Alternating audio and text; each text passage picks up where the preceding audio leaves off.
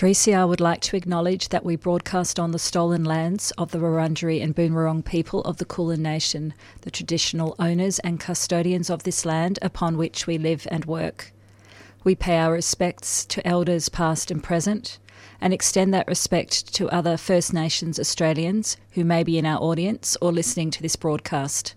We acknowledge the continued resilience of First Nations peoples in the face of ongoing colonisation and settlement, and that sovereignty was never ceded and a treaty never signed.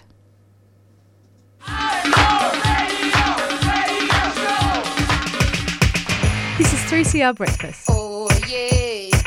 Alternative news, analysis and current affairs. Monday to Friday, 7am till 8:30am. Only double. Clap your hands.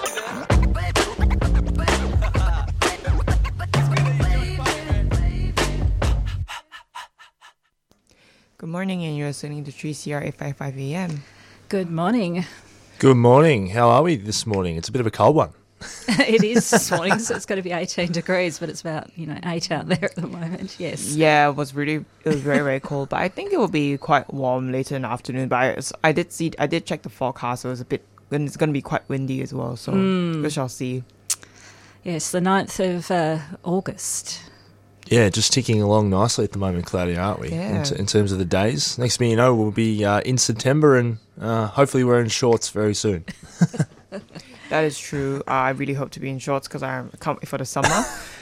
But yeah, oh my God, it's August. We have 4 months 4 months left till this end of 2023. Time flies. Don't say that, Grace. Just don't say that. I don't think listeners need to be worrying about Definitely the not. end of the year yet. Some people have just had their Christmas in July, Yes, so they have. let's not rush on too quickly.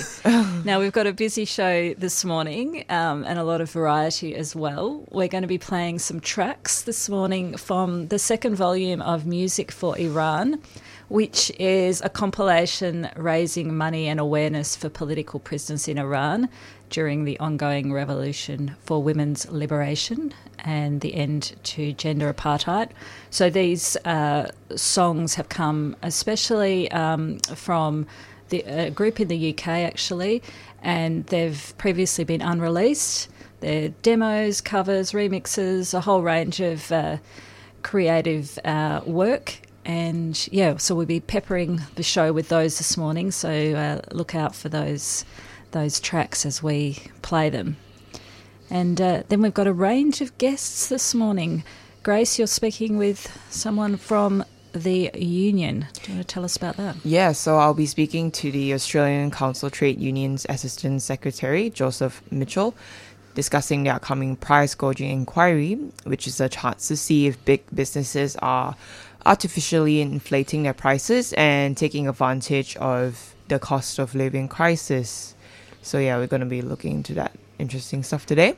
And then we'll be running into a conversation with Professor Igarashi from Vanderbilt University in Tennessee. He'll be joining us on the line to talk about cultural memory and war memory in Japan. And of course today is the 78th anniversary of the bombing of Nagasaki, which brings up a range of memories and significance for many things in this context of fragility across the globe and the continued outrage with the AUKUS agreement and nuclear-powered submarines in Australia.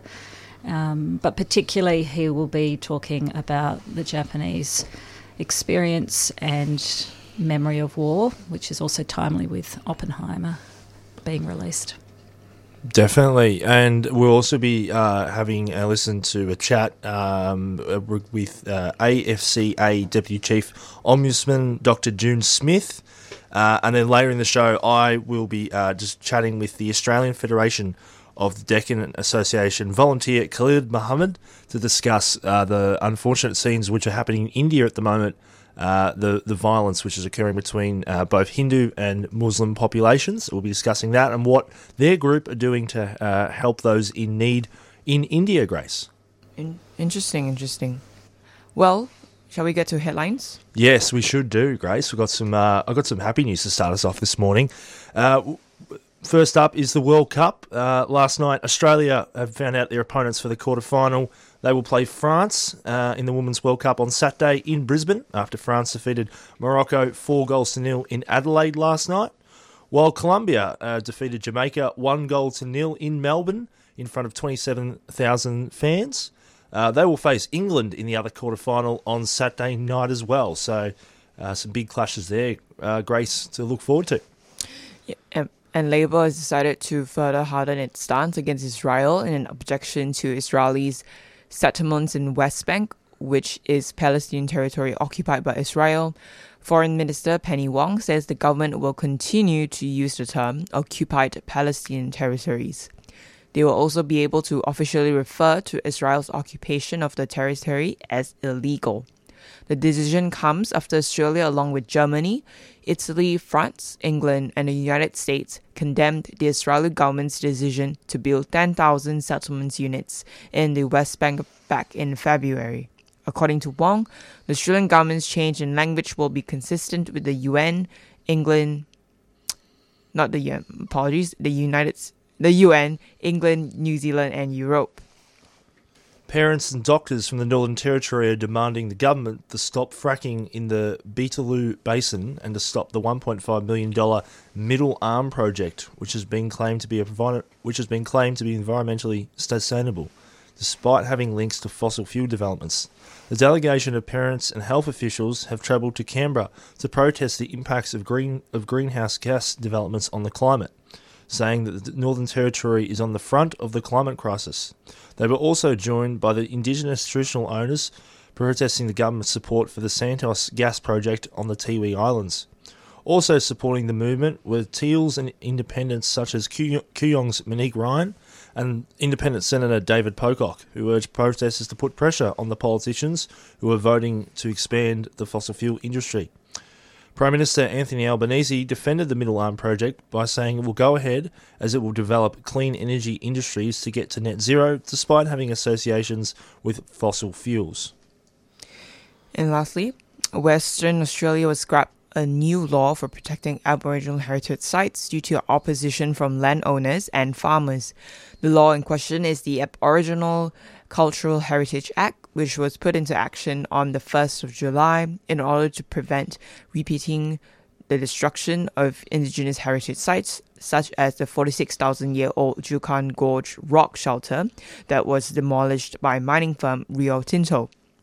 Despite regarding the destruction of the Juukan Gorge as a tragedy, Western Australia's Premier Roger Cook said that the legislation had gone too far by introducing complicated regulations and ultimately placing the burden on everyday property owners. The new Aboriginal Cultural Heritage Act will be overturned to its previous version in 1972. The traditional owners of Juukan Gorge, the Putu Kunti Kurama and the Pinikura PKKP Aboriginal Corporation, were informed of the decision on a 5-minute phone call and were devastated by the change. So that's all our headlines for this morning. We're going to go into one of the interesting songs Claudia has mentioned as the beginning just now. So this song is, there are many options to songs and we're just going to play one of them. So one of them now, it's called Women Light Fire by Soo Ling.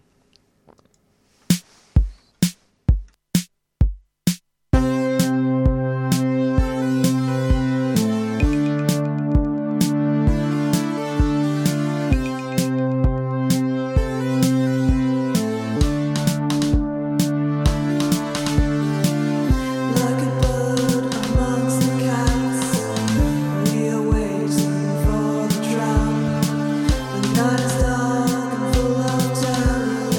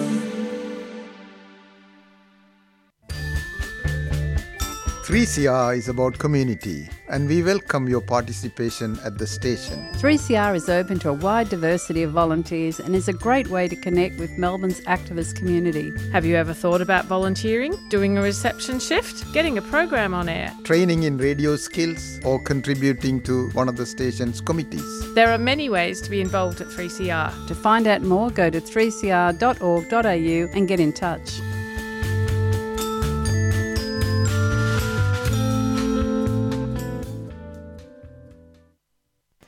You're listening to 3CR 855 AM.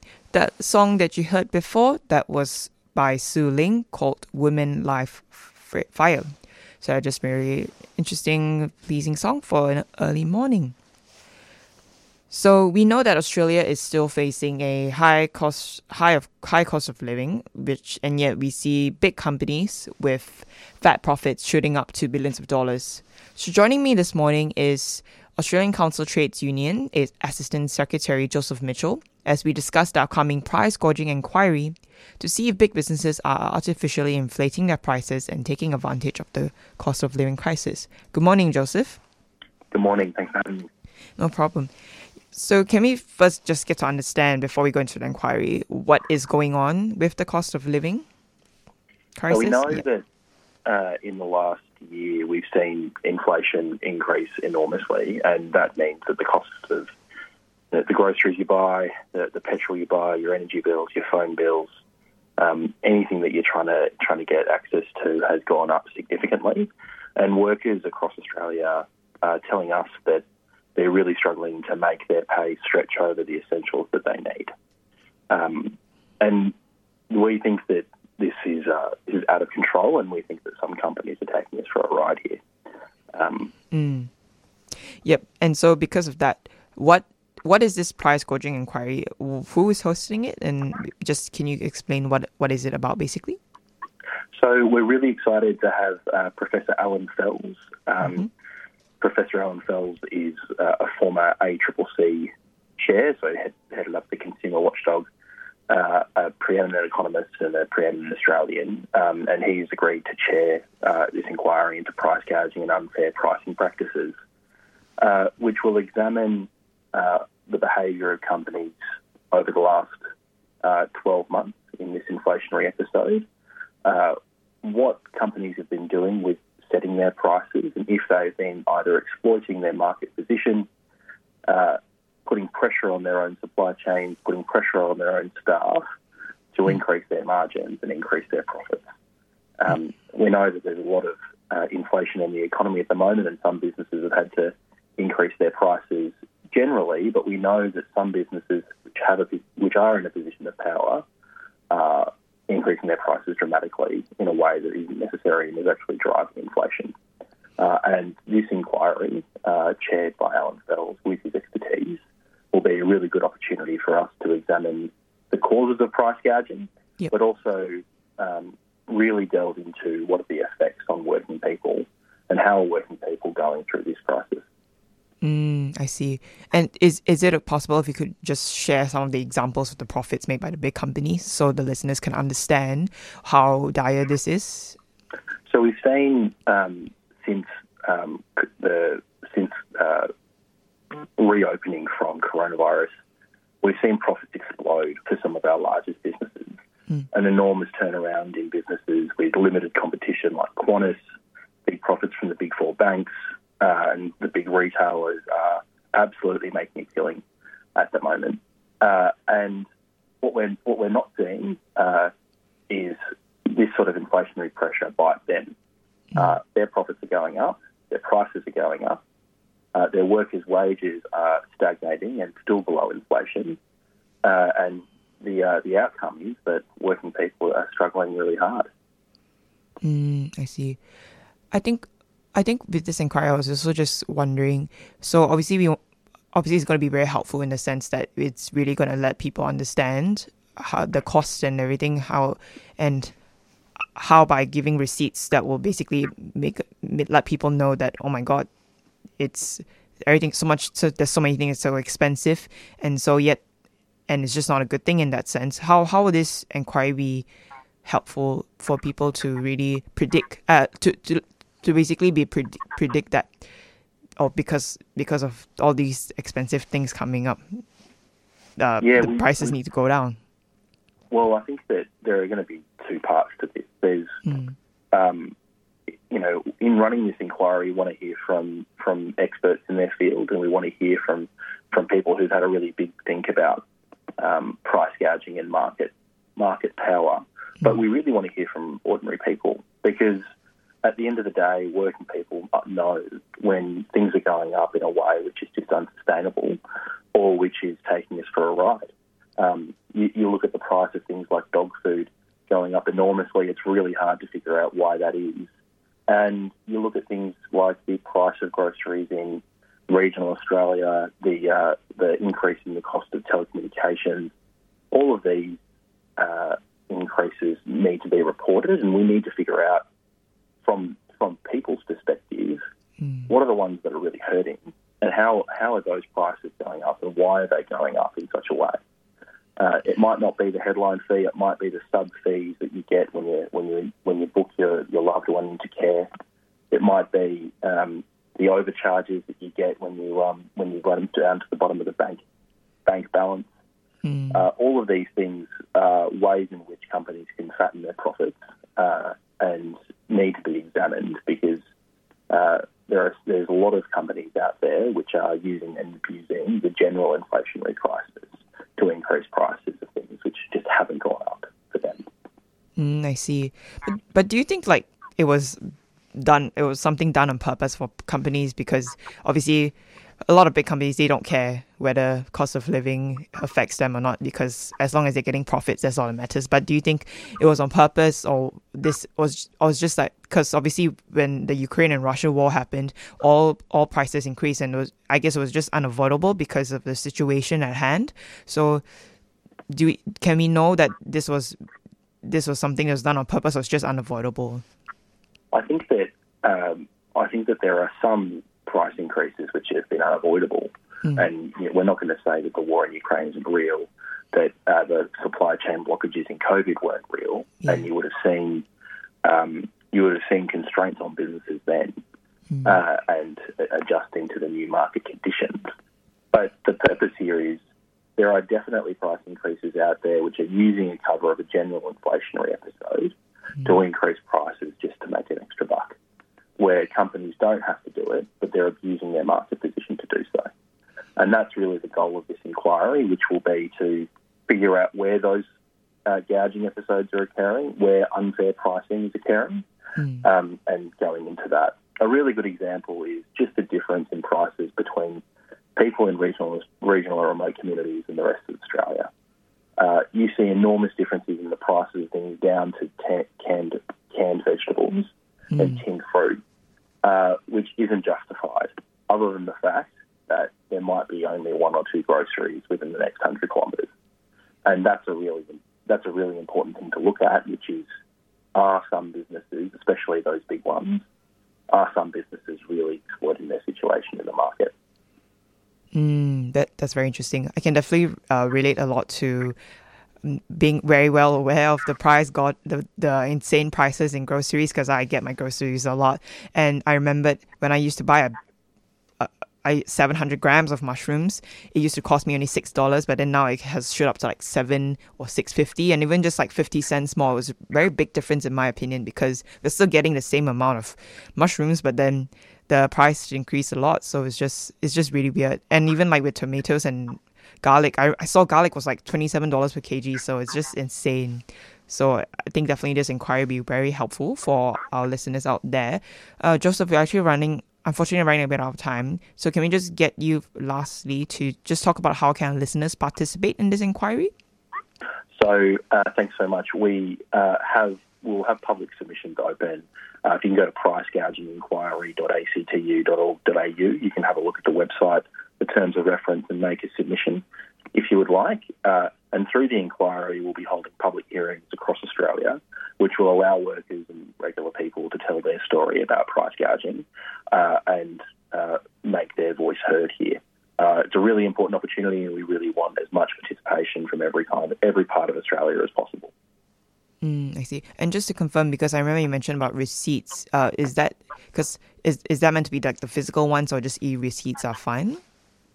Either way, just it's really about the way in which you want to document it as a worker. So taking a picture of your receipt, submitting one, taking a picture of a price that you've paid that you feel is unfair or you feel is taking workers for a ride. That's all evidence that we need to see. Interesting. So that's great to have that variation of evidence for documents to be documented. All right, Joseph, thank you so much for coming on our show. Thanks so much for your time. Take care. Take care. Cheers. And that was the Australian Council Trades Union's Assistant Secretary, Joseph Mitchell, where we discussed about their upcoming price gouging inquiry to see if the big businesses are artificially inflating their prices and taking advantage of the cost of living crisis. So next up, we're going to be having a very interesting segment from Claudia. Is that correct? Yeah, we'll be speaking with Professor Igarashi from Vanderbuilt University about war memory in Japan. So stay tuned, and we'll be back after this next track to speak with him. Awesome. And this will be a very interesting song called Women Life by Queasy Pieces.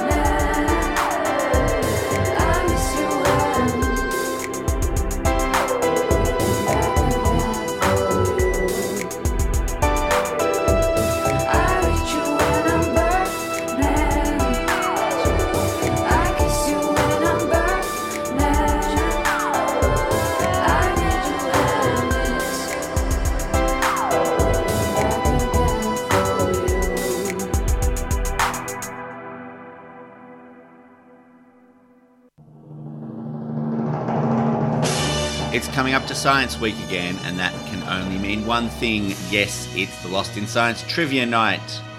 Monday the 14th of August, 7 p.m. at the Carringbush Hotel in Abbotsford.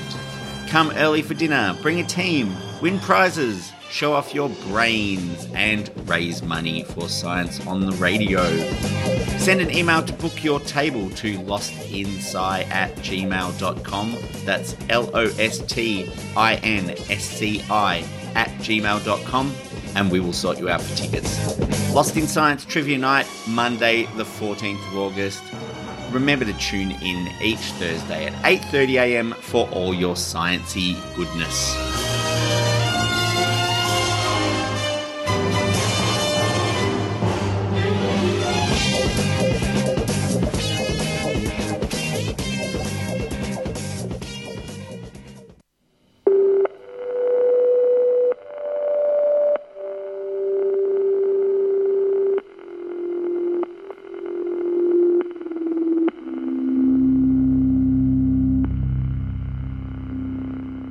Cheryl and Troy have been married for more than 25 years. They spent 10 of those years living on the streets of Melbourne, addicted to heroin. In a groundbreaking collaboration, photographer and writer Ali MC conveys the couple's compelling narrative in an audio-visual installation and photographic audiobook. H, A Love Story launches at Richmond Library on Wednesday, August 9 at 6:30 p.m. Entry is free and all are welcome. H, A Love Story, a project about love, heroin and homelessness on the streets of Melbourne. A 3CR supporter.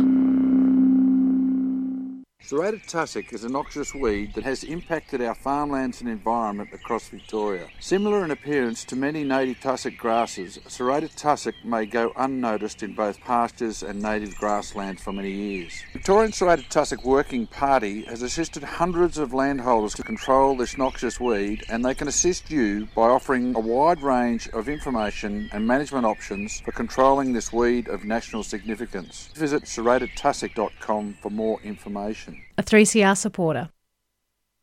I wanna drop food, not bombs. Hot trains, volunteer at every info shop. I wanna give free therapy out in the park. Go to 3 school jumps and have practice rock. Try food, not bombs.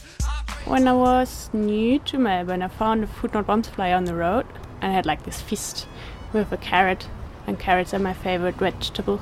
Yeah, I think they were asking for help doing stuff, and I got in touch.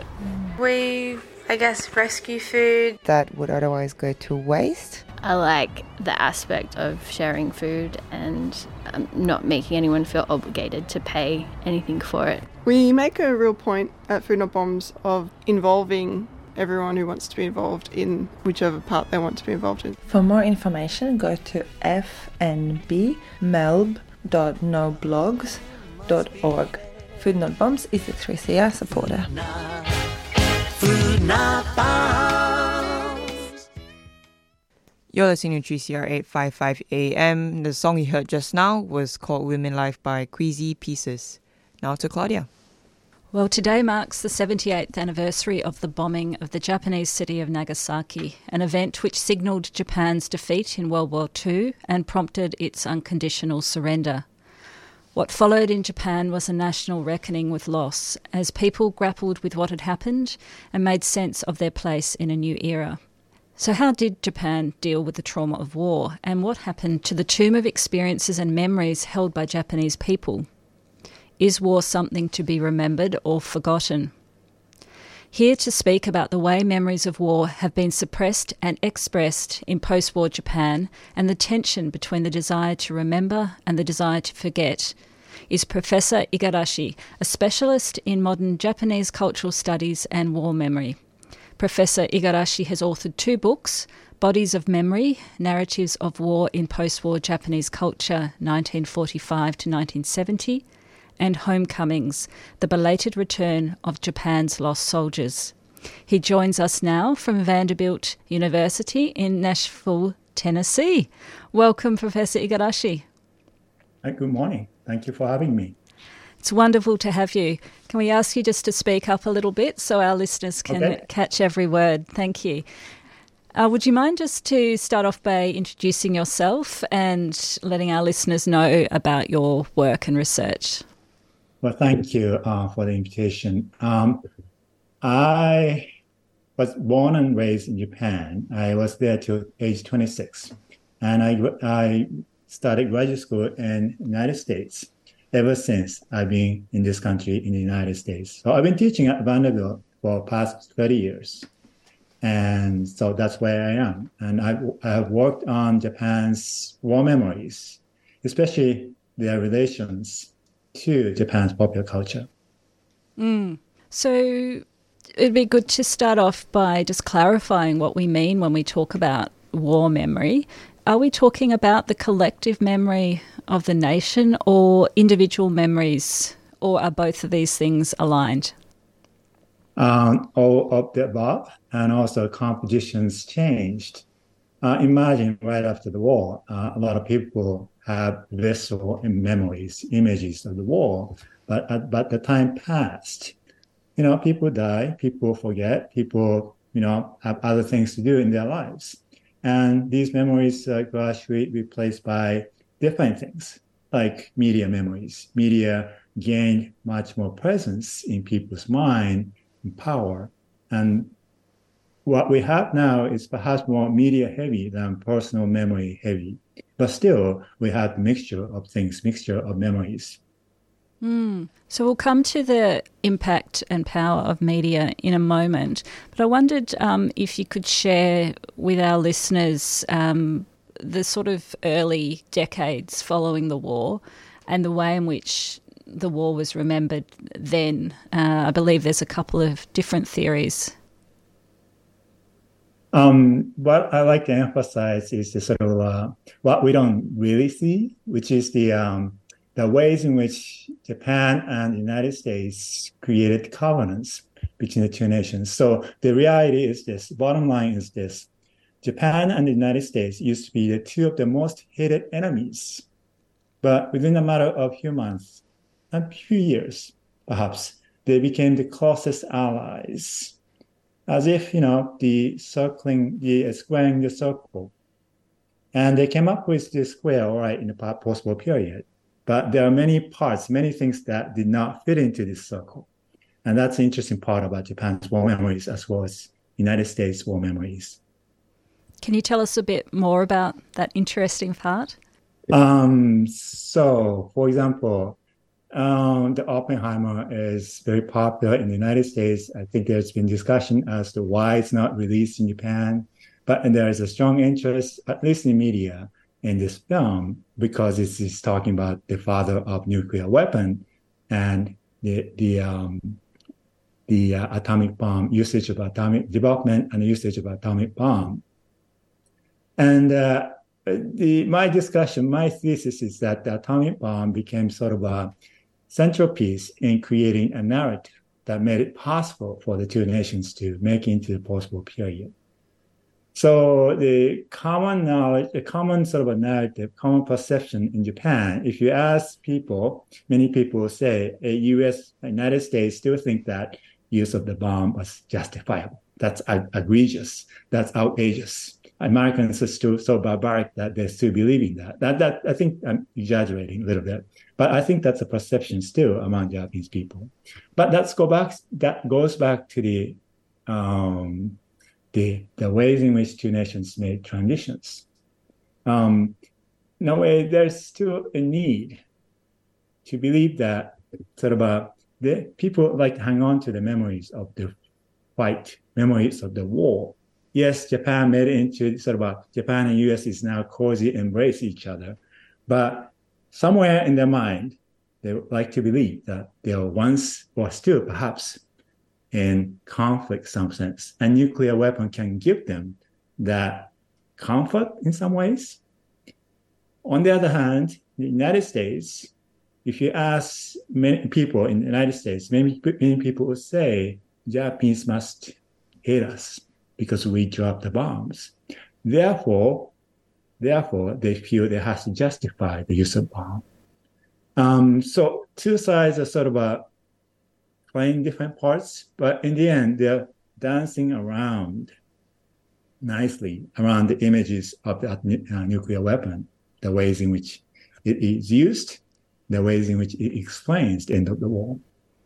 And when the war ended, as you said, these two countries who had been enemies had to come together. The US occupied Japan, and they had to find a way, I suppose, to coexist. What was the role of the Japanese government and policy at that time in terms of trying to make that work? To present somewhat simplified picture, one of the big issues is did the bomb end the war? And that question is always hanging over many people's minds, thinking about war memories, especially memories of atomic bomb. And in Japan, many people say, no, that's not the case. In the United States, still, majority of people believe that's the case. But that idea itself is post-war creation. When you go into the record of the discussions in the inner circle of United States officials, there's no discussion as to we are using this to save lives. That discussion came along in post-war period, along with the idea that somehow bomb saved the lives, bomb ended the war. Yes, bomb was an impressive weapon, but it was just a huge weapon by itself. It has to be interpreted. And that interpretation, cultural meaning was provided by Japanese government, especially by emperor. Basically, Japanese government created this myth that emperor stood up, despite his pledge to be apolitical, and despite the danger that he's faced, he stood up for the sake of Japanese people and civilization to accept the Potsdam Declaration, even if he doesn't know what's going to happen to him. So Japanese government created this myth narrative that this great person sacrificed himself and therefore provided the meaning to the atomic bomb. And that conveniently fit into US's images of savior. They are now going into Japan to save Japanese lives. And so Japanese government around the person of the emperor created this narrative. And US government, US officials enthusiastically accepted this narrative. And is that your view as well? I believe that you have a different view on this. I do. Yes, I do. When I talk about the bomb's usage, the question of did the bomb end the war to my students in the United States, I point at different things. For example, what do you think about the fact that the 110,000 soldiers sacrificed their lives? Almost more than quarter million soldiers were injured in the fight during 3.5 years. Do you think these lost lives, injured soldiers, they don't matter in the process of the war? Then they'll start thinking about the war as a process, not that moment. Somehow those numbers help them to unhinged from that moment, August 6th, August 9th, of the bombs being used, and then start thinking about the processes to get to that point rather than that moment. So emphasizing the moment draws your mind to something that was finishing as well as rationalized as events, good in that way, whereas just the huge events and great men, right? The Truman, in this, according to this narrative, Truman used the bomb to save lives. In that narrative, complex bureaucratic system just disappears. Bureaucratic system that decided to use the bomb, in which Truman was part of, was just replaced by Truman's great personality. In the same way, the process of fighting the war, coming to the decision to accept the Potsdam Declaration, was represented solely by emperor's so-called divine decision. So history becomes moment, and history becomes the interactions of great minds. And I don't think that's the very productive way of looking at history. The same way I think about memories, memory, I don't think is a quiet state, like a solid thing to be, harnessed. But I think the memory itself is changing, transitional, always dynamic, and we have to live with it. I'm not saying that the content of memory changes, but the emotional content and what's emphasized, what's forgotten in memory always changes. So it's 7 decades since the bomb was dropped and the war ended. Can you talk about how that memory has changed over that period? And you talked about generational differences and current events and so forth. Are there clear patterns in the way the memory has shifted? My cases come from I'm going to talk about the Japanese examples, but there's a sense that everybody knows that people are dying, people are passing, people are sort of exiting from the theater of history, meaning that the people who experienced the war firsthand are disappearing fast. And that creates more the sense of urgency that somehow, I'm talking about the media representations, people in the media tend to sort of cling on to this idea that we have to protect what we have. Otherwise, this war experiences will be forgotten.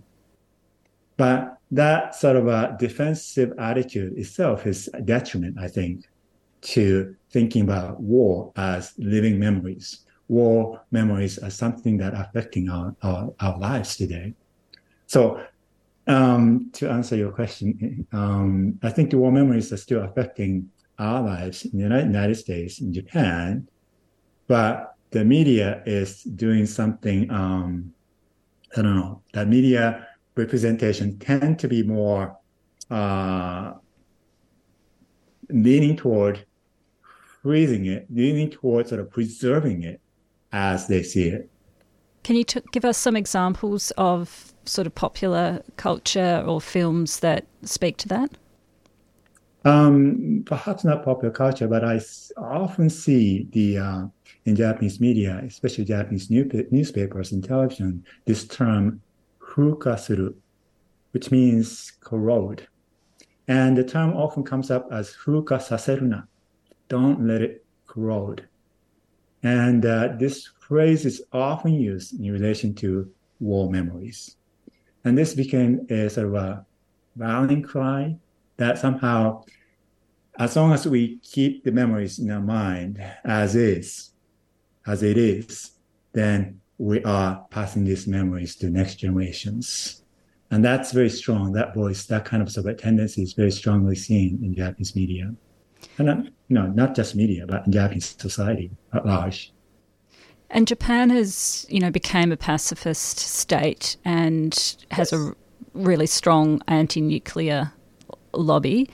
Is that still the situation? There's been sort of shifts in the last, I suppose, decade, and with Abe's move to allow a little bit more flexibility, shall we call it, in terms of the role of their self-defense. All in all, I think Japan is still pacifist and anti-nuke nation. For example, if the administration, LDP administration, would claim that they're gonna develop Japan's own nuclear weapon, they will lose power immediately. People will just turn their back to that administration. People still have a strong anti-nuke feelings. That said, we have to recognize this anti-nuke feeling is under the protection of U.S. Nuclear umbrella. Post-war Japan's peace was maintained by the fact that Japan is built into U.S. hegemonic structure in Pacific. So it's a contradiction, huge contradiction, but this is precisely a contradiction that we have to face. And this is a part of the memory, right? Some parts of memories fit into this find a place in this contradiction, but other memory pieces would not fit into. And what we need to think about is how they continue to affect our thinking about this. But right now, the structure is so powerful, the post-war political structure, built under Pax Americana is so strong that what doesn't fit is kept outside of this umbrella for so long, seven decades. It's fascinating. Yeah, there's a lot of discussion in Australia about our relationship with the US and its influence, particularly in defence and security. So this is an interesting framework for Australians, I suppose, to also think about how we fit into the American picture of global security. Yeah. Well, thank you so much for joining us today. We really appreciate your time, and it will be interesting to see if Oppenheimer does get released in Japan, and what the reaction is and what discussions come out of that. But we'll have to watch that space. Thank you very much. Thank you. And that was Professor Igarashi from Vanderbuilt University, Nashville, Tennessee, speaking about war memories in Japan. You're listening to 3CR Breakfast, and over to Grace. Yeah, that was a very interesting conversation there, Claudia. Really dives into the comparison and discussion of Oppenheimer, which is a very big movie at the moment, which I was actually also planning to go and watch. But I guess just really understanding about the whole situation with Japan is very important to take into consideration. We're now going to be diving into a conversation with Australian Financial Complaints Authority Deputy Chief Ombudsman, Dr. June Smith. We basically discussed the financial complaints received this year, which was taken to them, and the complications and implications of buy now, pay later, and the delay in insurance claims. It's a very big jump of a topic from Claudia's segment just now, but it's also a very important topic to discuss because we need to understand about when it comes to delays in insurance claims and buy now, pay later, where these problems arise and how can we deal with it. So, joining me this morning is June Smith. Joining me this morning is Dr. June Smith. Hi, Dr. June. How are you? Good morning, Grace. It's great to be with you. That's lovely. Lovely to have you here this morning. So, Dr. June, we know that in regards to the complaints received for AFCA, there were over 96,000 complaints lodged in the past 12 months. So can we get to know a bit how dire has it been compared to the past results in the previous years? Yes, Grace. Well, the Australian Financial Complaints Authority provides a free dispute resolution service for all Australian consumers and the financial services sector.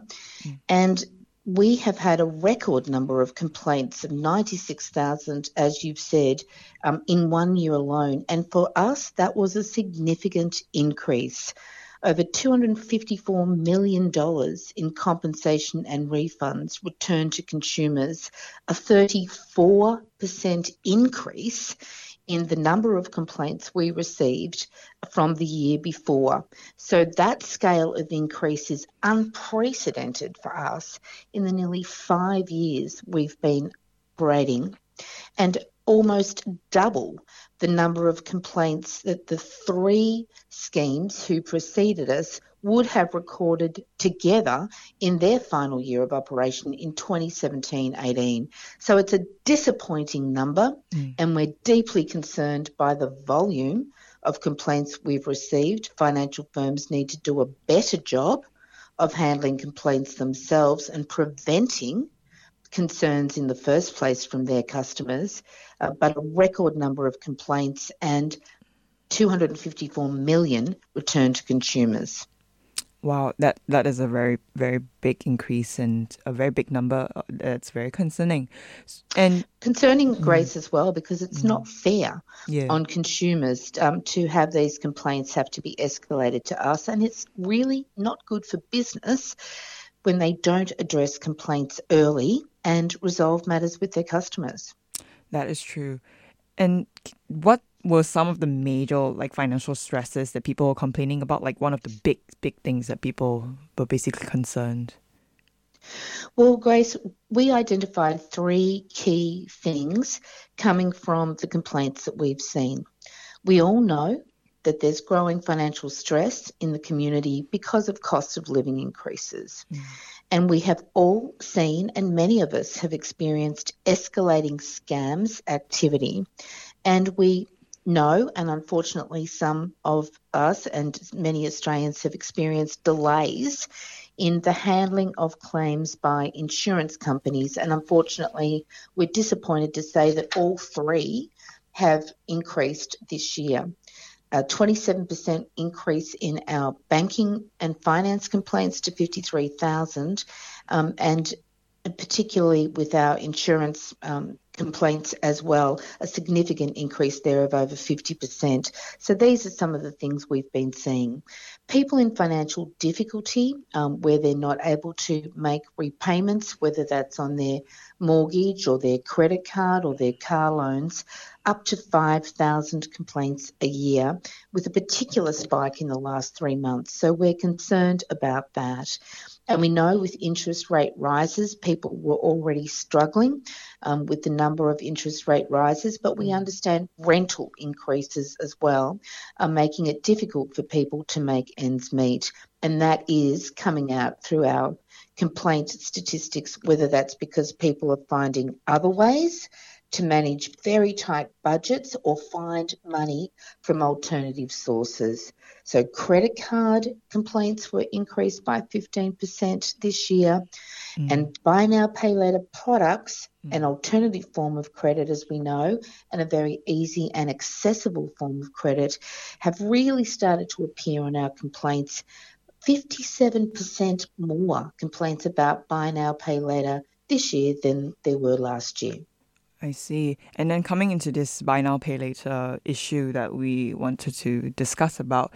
So we know this is obviously also one of the biggest increase. What was the actual problem with it here? Why was there so much of a complaint in regards to this? Yeah, Grace, it's a really interesting dilemma.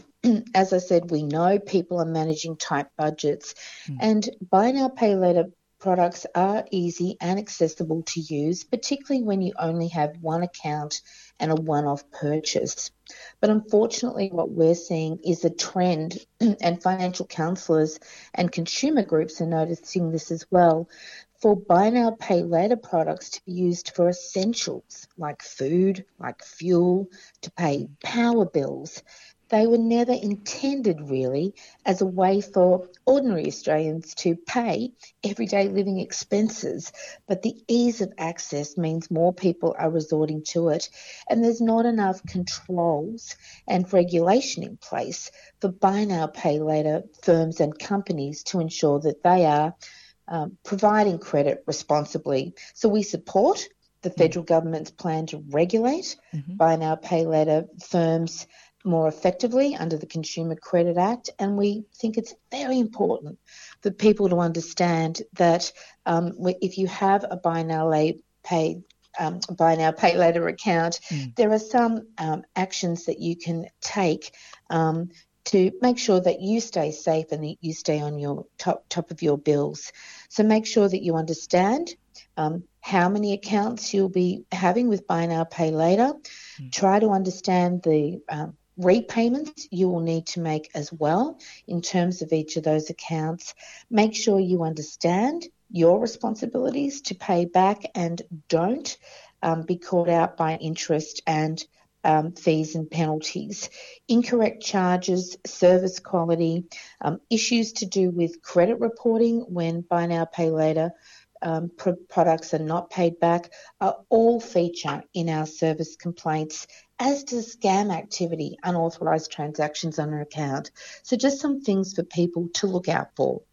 And so now, Jim, we want to go a bit more into very detailed financial complications here with the delay in insurance claims. This was definitely one of the biggest highlights you have mentioned at the beginning about how the complaints have received about 50% as the claim delays continue. So why do you think this is happening, and how long? And just for listeners to understand a bit more about delays in insurance claims, how long is it usually meant to be taken when claiming insurance?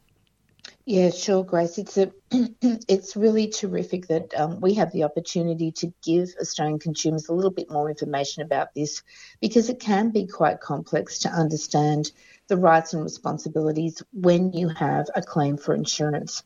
And in the past financial year, as I said, nearly 28,000 complaints about general insurance alone, which is a rise of 50% across the board. So, a third of those complaints just about delay in general insurance. And when we talk about general insurance, we're talking about home and content insurance. We're talking about motor vehicle insurance as well.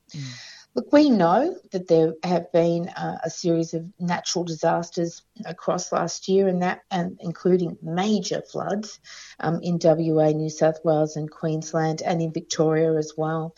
And that did mean an influx of claims at a time where there was a shortage of tradies and assessors coming out of COVID, and real disruption to supply chains internationally with building materials and car parts because of the war in Ukraine, and also because of COVID as well. So it was inevitable that there would be delays in insurers assessing claims and then restoring and repairing, whether that's damaged property or otherwise. So we get that, and we acknowledge that.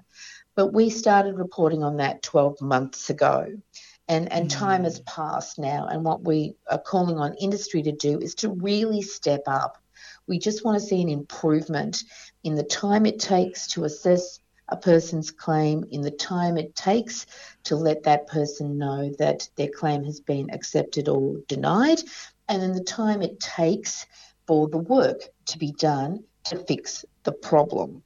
And delays really do leave people in limbo, and it means they cannot get on with their lives as they should be able to do. So that's one of the reasons we've spent a lot of time talking to insurers this year about these particular concerns. And while it isn't possible really to say how long should it take for my claim to be considered by an insurer and then acted on and give me a decision, there is a general insurance code of practice, and that says that usually for the ordinary claim, an insurer's got about 4 months, if they've got all the information, to consider your claim, make a decision, and then 10 days from making that decision to let you know. If they can't do that, they should be communicating with you about the progress of your claim, about information they might need in order to assess it, and why there are delays and when you can expect a decision. And if you're not getting that information from your insurer, then you should be asking questions about it.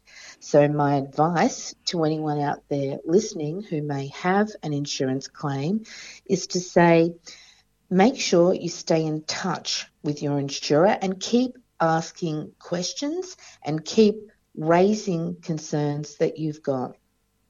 Make sure, even though insurance policies can be very difficult and complex, read it. Make sure you understand what you're covered for and what you're not covered for, and what you will get under the policy for your claim. And sometimes, Grace, the cheapest policy is not the best policy for you. But a little tip for your listeners: when I've had a claim and I flooded my upstairs apartment floor last year with an overrunning tap in my laundry, take lots of photos immediately that something happens and there is damage to your property, or videos and notes of what's happened and the conversations that you've had with your insurer. And I've found personally that just allows me to not stress as much and to be confident that I have kept a record of how the claim is going and progressing. So just some tips from me. But I was just curious a bit because personally I've never really got to claim an insurance before, but I probably would have to in the future. If the delay is too long, if the delay takes too long, and you have to go to the insurers to ask them, oh, why is it taking so long? Do you have to continuously bug them for it, or do you just have to wait for an email or a call from them? it's actually not on you or the consumer to actually do that. Insurers should be proactively communicating with their customers, and they should be keeping you up to date with where a claim is at, why it's taking so long, and what time frames they've now set for you to get a decision. So that should be on them. But I always think that if you're not certain or if you're not getting an answer, then pick up the phone and have a conversation with your insurer. And if you're not getting the answers that you need or deserve, then ask them to escalate that to a complaint. And if you still can't resolve it, then AFCA, as a free independent dispute resolution service, is here for all Australian consumers to help them resolve their complaints against general insurers. In the next year, we anticipate that we will see many more complaints about hardship, so people who are in mortgage arrears or who are unable to pay their credit cards and their buy now, pay later services, as I said. We can bring the consumer and the financial firm together to try to find a mutual agreeable solution. And 95% of the cases we manage, we do just that. There's only 5% of our cases that actually go through to formal decision by an ombudsman. I should say, Grace, then, in the context of scams, over 6,000 scam-related complaints last year, nearly double what we had seen the year before. So we know that's the tip of the iceberg because the ACCC estimates scam losses at $3 billion in Australia last year. So as a final note for your customers, every one of us could be scammed at any time. Even a person like me in my job has had to be very vigilant about issues like the text messages that I receive. If I receive a text message and it asks me to click on a link, I don't. I always stop and take my time before giving my money or personal information on the phone.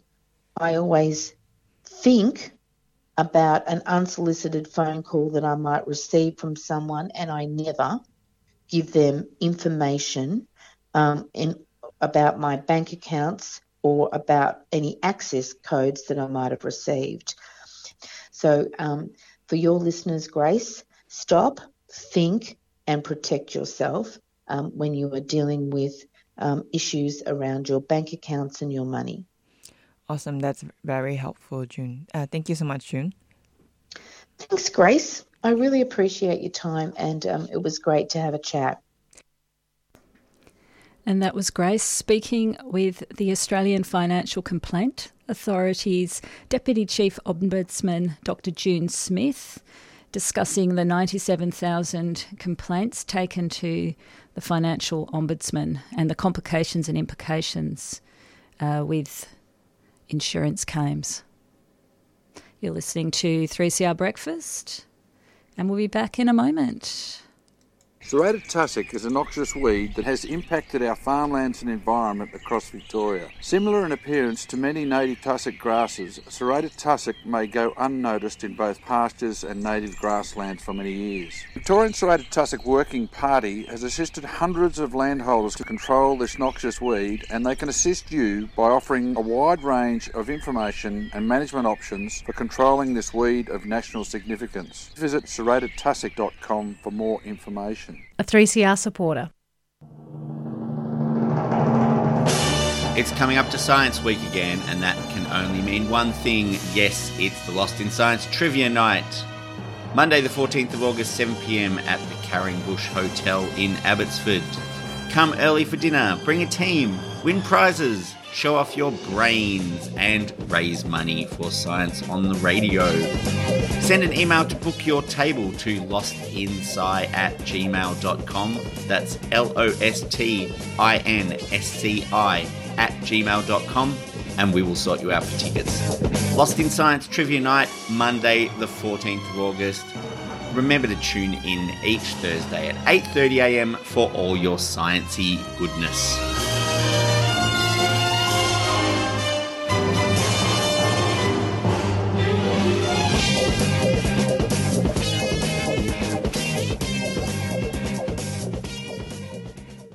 And the Lost in Science Trivia Night is not the only thing happening at 3CR for Science Week next week. 3CR Breakfast will be running a special broadcast for the whole week, so from Monday the 14th right through till Friday.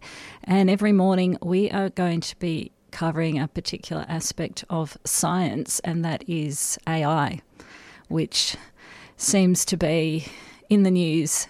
Every second story that you read has something to do with artificial intelligence these days. So we thought that we would unpick some of those knots and dive into issues about transparency, regulation, and the pros and cons of machine learning. So listen in next week. We've got some great guests lined up already, and it'll be really interesting to tease out some of the nuances of the debates and focus on that aspect for Science Week. We're going to go to a track now. This is the Black Tambourines with Mono Bar, and after that Patrick will be speaking with Australian Federation of Deccan Association volunteer Khalid Mohammed.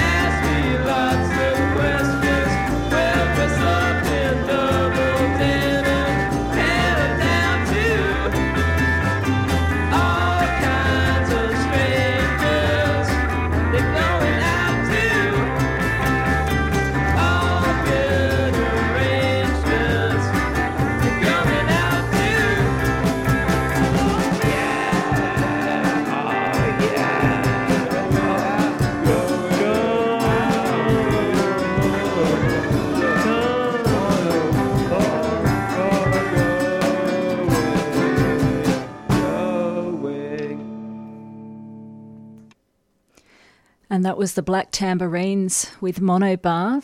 And that was another track from the second volume of Music for Iran, a varied and vibrant charity compilation, which is raising money and awareness for political prisoners in Iran during the ongoing revolution for women's liberation and an end to gender apartheid.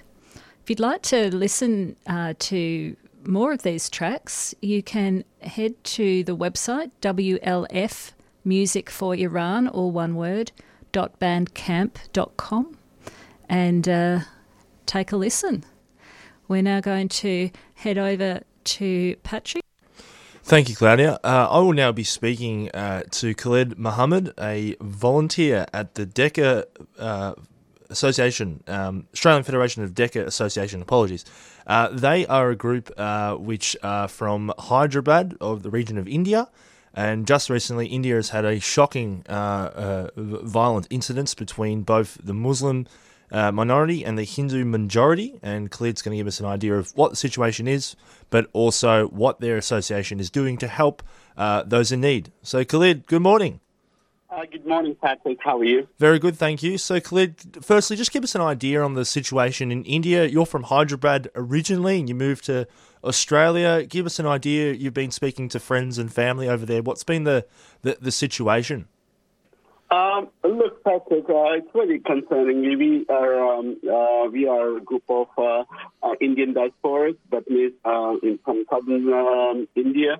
Work in Asda, where we do some social work and engage with the community. But it's very disheartening to see the violence happening in India. The violence against minorities is like ongoing case these days. But the latest flare-up happened last week when an Indian railway protection officer walked on the train coaches, killing 3 Muslims and his colleague. After that, he gave a hate speech telling passengers to support Modi. So this is actually a police officer, railway protection police officer, supposed to protect passengers. He went on a rampage and gave a hate speech, which is quite shocking. Then following that up, in northern India, New district, it is alleged that there was stone pelting by Muslims on Hindu religious rally. But visuals coming on social media and different places are completely shocking. Armed Hindu militias like Bajrang Dal, VHP are roaming on the road. Shops and businesses are belonging mostly to Muslims, like burning. A mosque has been set on fire, killing a young, 22 years imam inside. Then following that up, state BJP government, the BJP is in rule in Haryana. BJP state government started a Muslim house demolition drive without following due legal process. In 5 days, they demolished around 500 properties. The situation calmed after 5 days when High Court intervened and asked the government to stop and labeled the demolition as ethnic cleansing. So this is very shocking in itself. So the demolition went on for 5 days, and even Indian court coming and saying it's labeling it as ethnic cleansing is very shocking and disheartening to know. And we are still in shock, how in this, we call it democracy, and how this can happen without following the rule of law. So breaking of the rule of law is very concerning. Yes, it is. And I did see those reports regarding to that. The High Court said on Monday, it was reported in Al Jazeera, the issue also arises whether the buildings belonging to a particular community are being brought under the guise of law and order problem, and exercise of ethnic cleansing is being conducted by the state. So it's fascinating in that space, Khalid, given the fact we welcomed Narendra Modi to Australia only a few months ago, Khalid, and there was a very big warm welcome by Anthony Albanese, the Prime Minister. Are you concerned as your organisation of the situation, and have you thought of seeking what's it called? The best way of putting it is, have you asked the government in Australia to kind of lay down some accountability to Narendra Modi and the BJP? We have been we are reaching out our local leaders, and we are raising awareness. But when Prime Minister Modi visited, there are some few incidents I like to highlight, like Elaine Pearson, Asia Director at Human Rights Watch. In an article, the interpreter made a compelling case for Australian leaders to raise human rights concern with Indian Prime Minister during his visit to Australia. Pearson cited shrinking civic space in India, a crackdown on free speech, and discrimination and violence against minorities and Christians as key concerns. But regrettably, this is not got raised up. I think it's in the interest of Australia strategic foreign policy to speak up on issues of human rights in India in order to forge resilient bilateral relationship. So I think silence at this growth phase of the relationship could undermine its long-term success. We have to remember, Modi won't be Prime Minister forever, and Australia needs to invest in an enduring relationship with India, and that includes 63% of voters who did not support Modi in 2019 election. So there is a support there, but not all the Indian support, like the policies of polarization and putting communities against each other. We have lived together for centuries in India, like different communities, different people with different beliefs. This is from last 10 years. This is going down that road, but I think, in the long term, it's in the interest of Australia and India to forge relationships based on rule of law and human rights protection. Yeah, and that's the thing, Khalid. India is one of the world's most interesting countries and fascinating places to go to. It has multiple cultures, different languages. For example, I always refer back to sport, Khalid, but I hear that there's about 40 different channels just to watch the IPL or watch the cricket, in different languages, and that's the great thing about India. And it's so sad to see this situation going on between Hindus and Muslims because. I think as someone living in Australia, if this was occurring here, it'd be a national disgrace, and to see the situation happening to the Muslims as well as Hindus as well. And are you concerned by the rhetoric of both sides? Are you concerned that there's been the situation of Muslims attacking Hindus in that space as well? They're fellow citizens. Last minute I checked. Yeah, look, we condemn all incidents of violence. So we have people we are engaged with people there, but it's, I think in this day and time it's not on arm's length anymore. At one side you have the government, and then the groups are some groups Heart or it's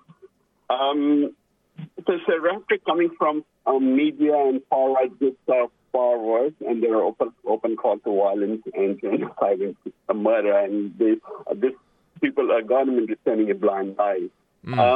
It is important to recognize that various religious groups have existed peacefully for centuries. This is something new.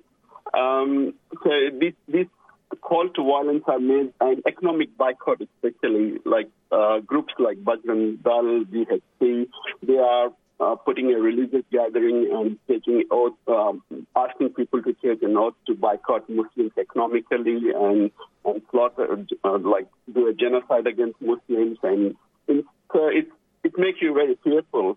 But on the contrary, we have not seen any call to violence from the minority side.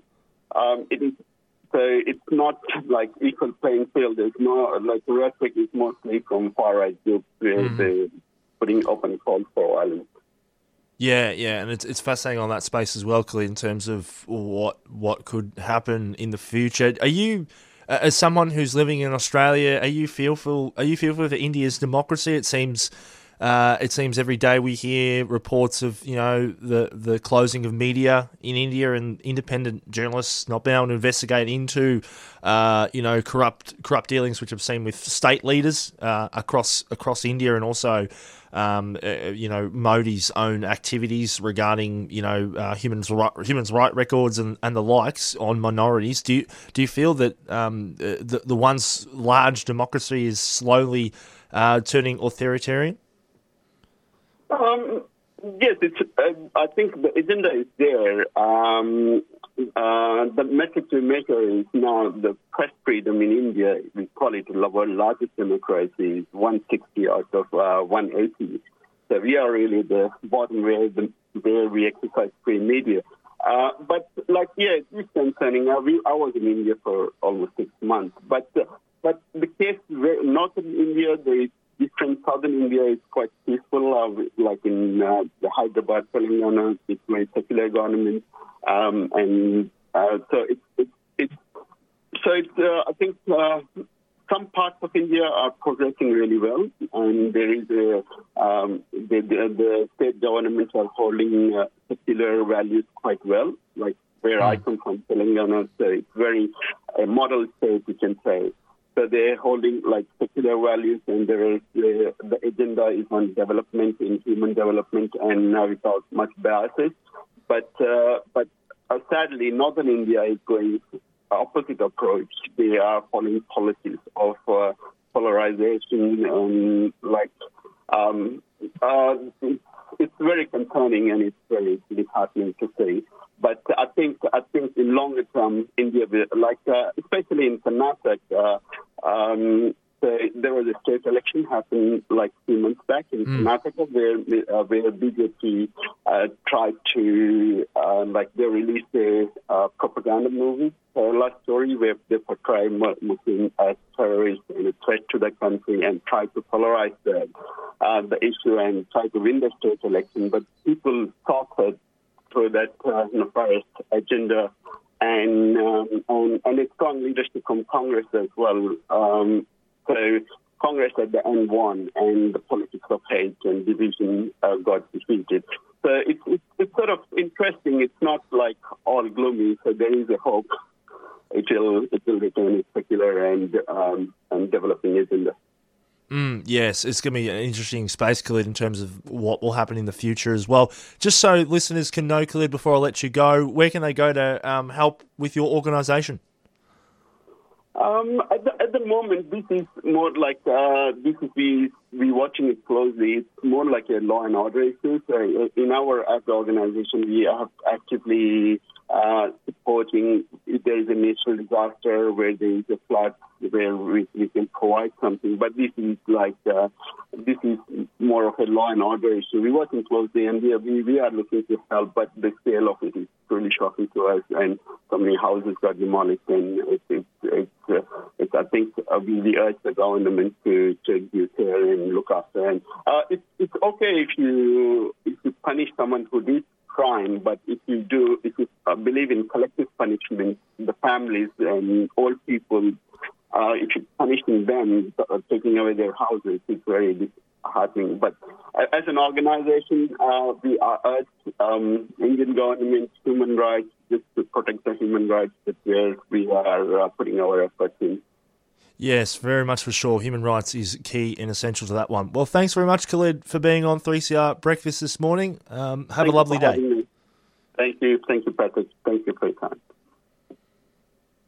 And that was Khalid Mohammed from the Deccan Association of Australia. It was a very interesting chat there, Claudia. It's an ongoing issue in India, as we know, religious violence. It's quite sad and quite disheartening to see the largest democracy have this issue reoccurring. Yeah, absolutely. Many layers there, yeah. But great to hear that local perspective. And, there's lots we could say about that. I think we got more. If we had more time, we could have a whole show unpacking the complexity there. But very, very important for the communities involved.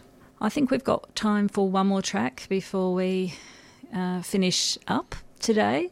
It's been a very eclectic show. We've gone from Japan to India to the financial ombudsman and price gouging and the Australian unions. So, yeah, we've had a real mix this morning. And as we said, next week we'll be bringing you a special delving into AI. So please stay tuned for that one. That'll be a really interesting deep dive into the world of machines and the future. So we're going to go out with a final track from Music for Iran. This is Shangri-Lass, Dragonfly.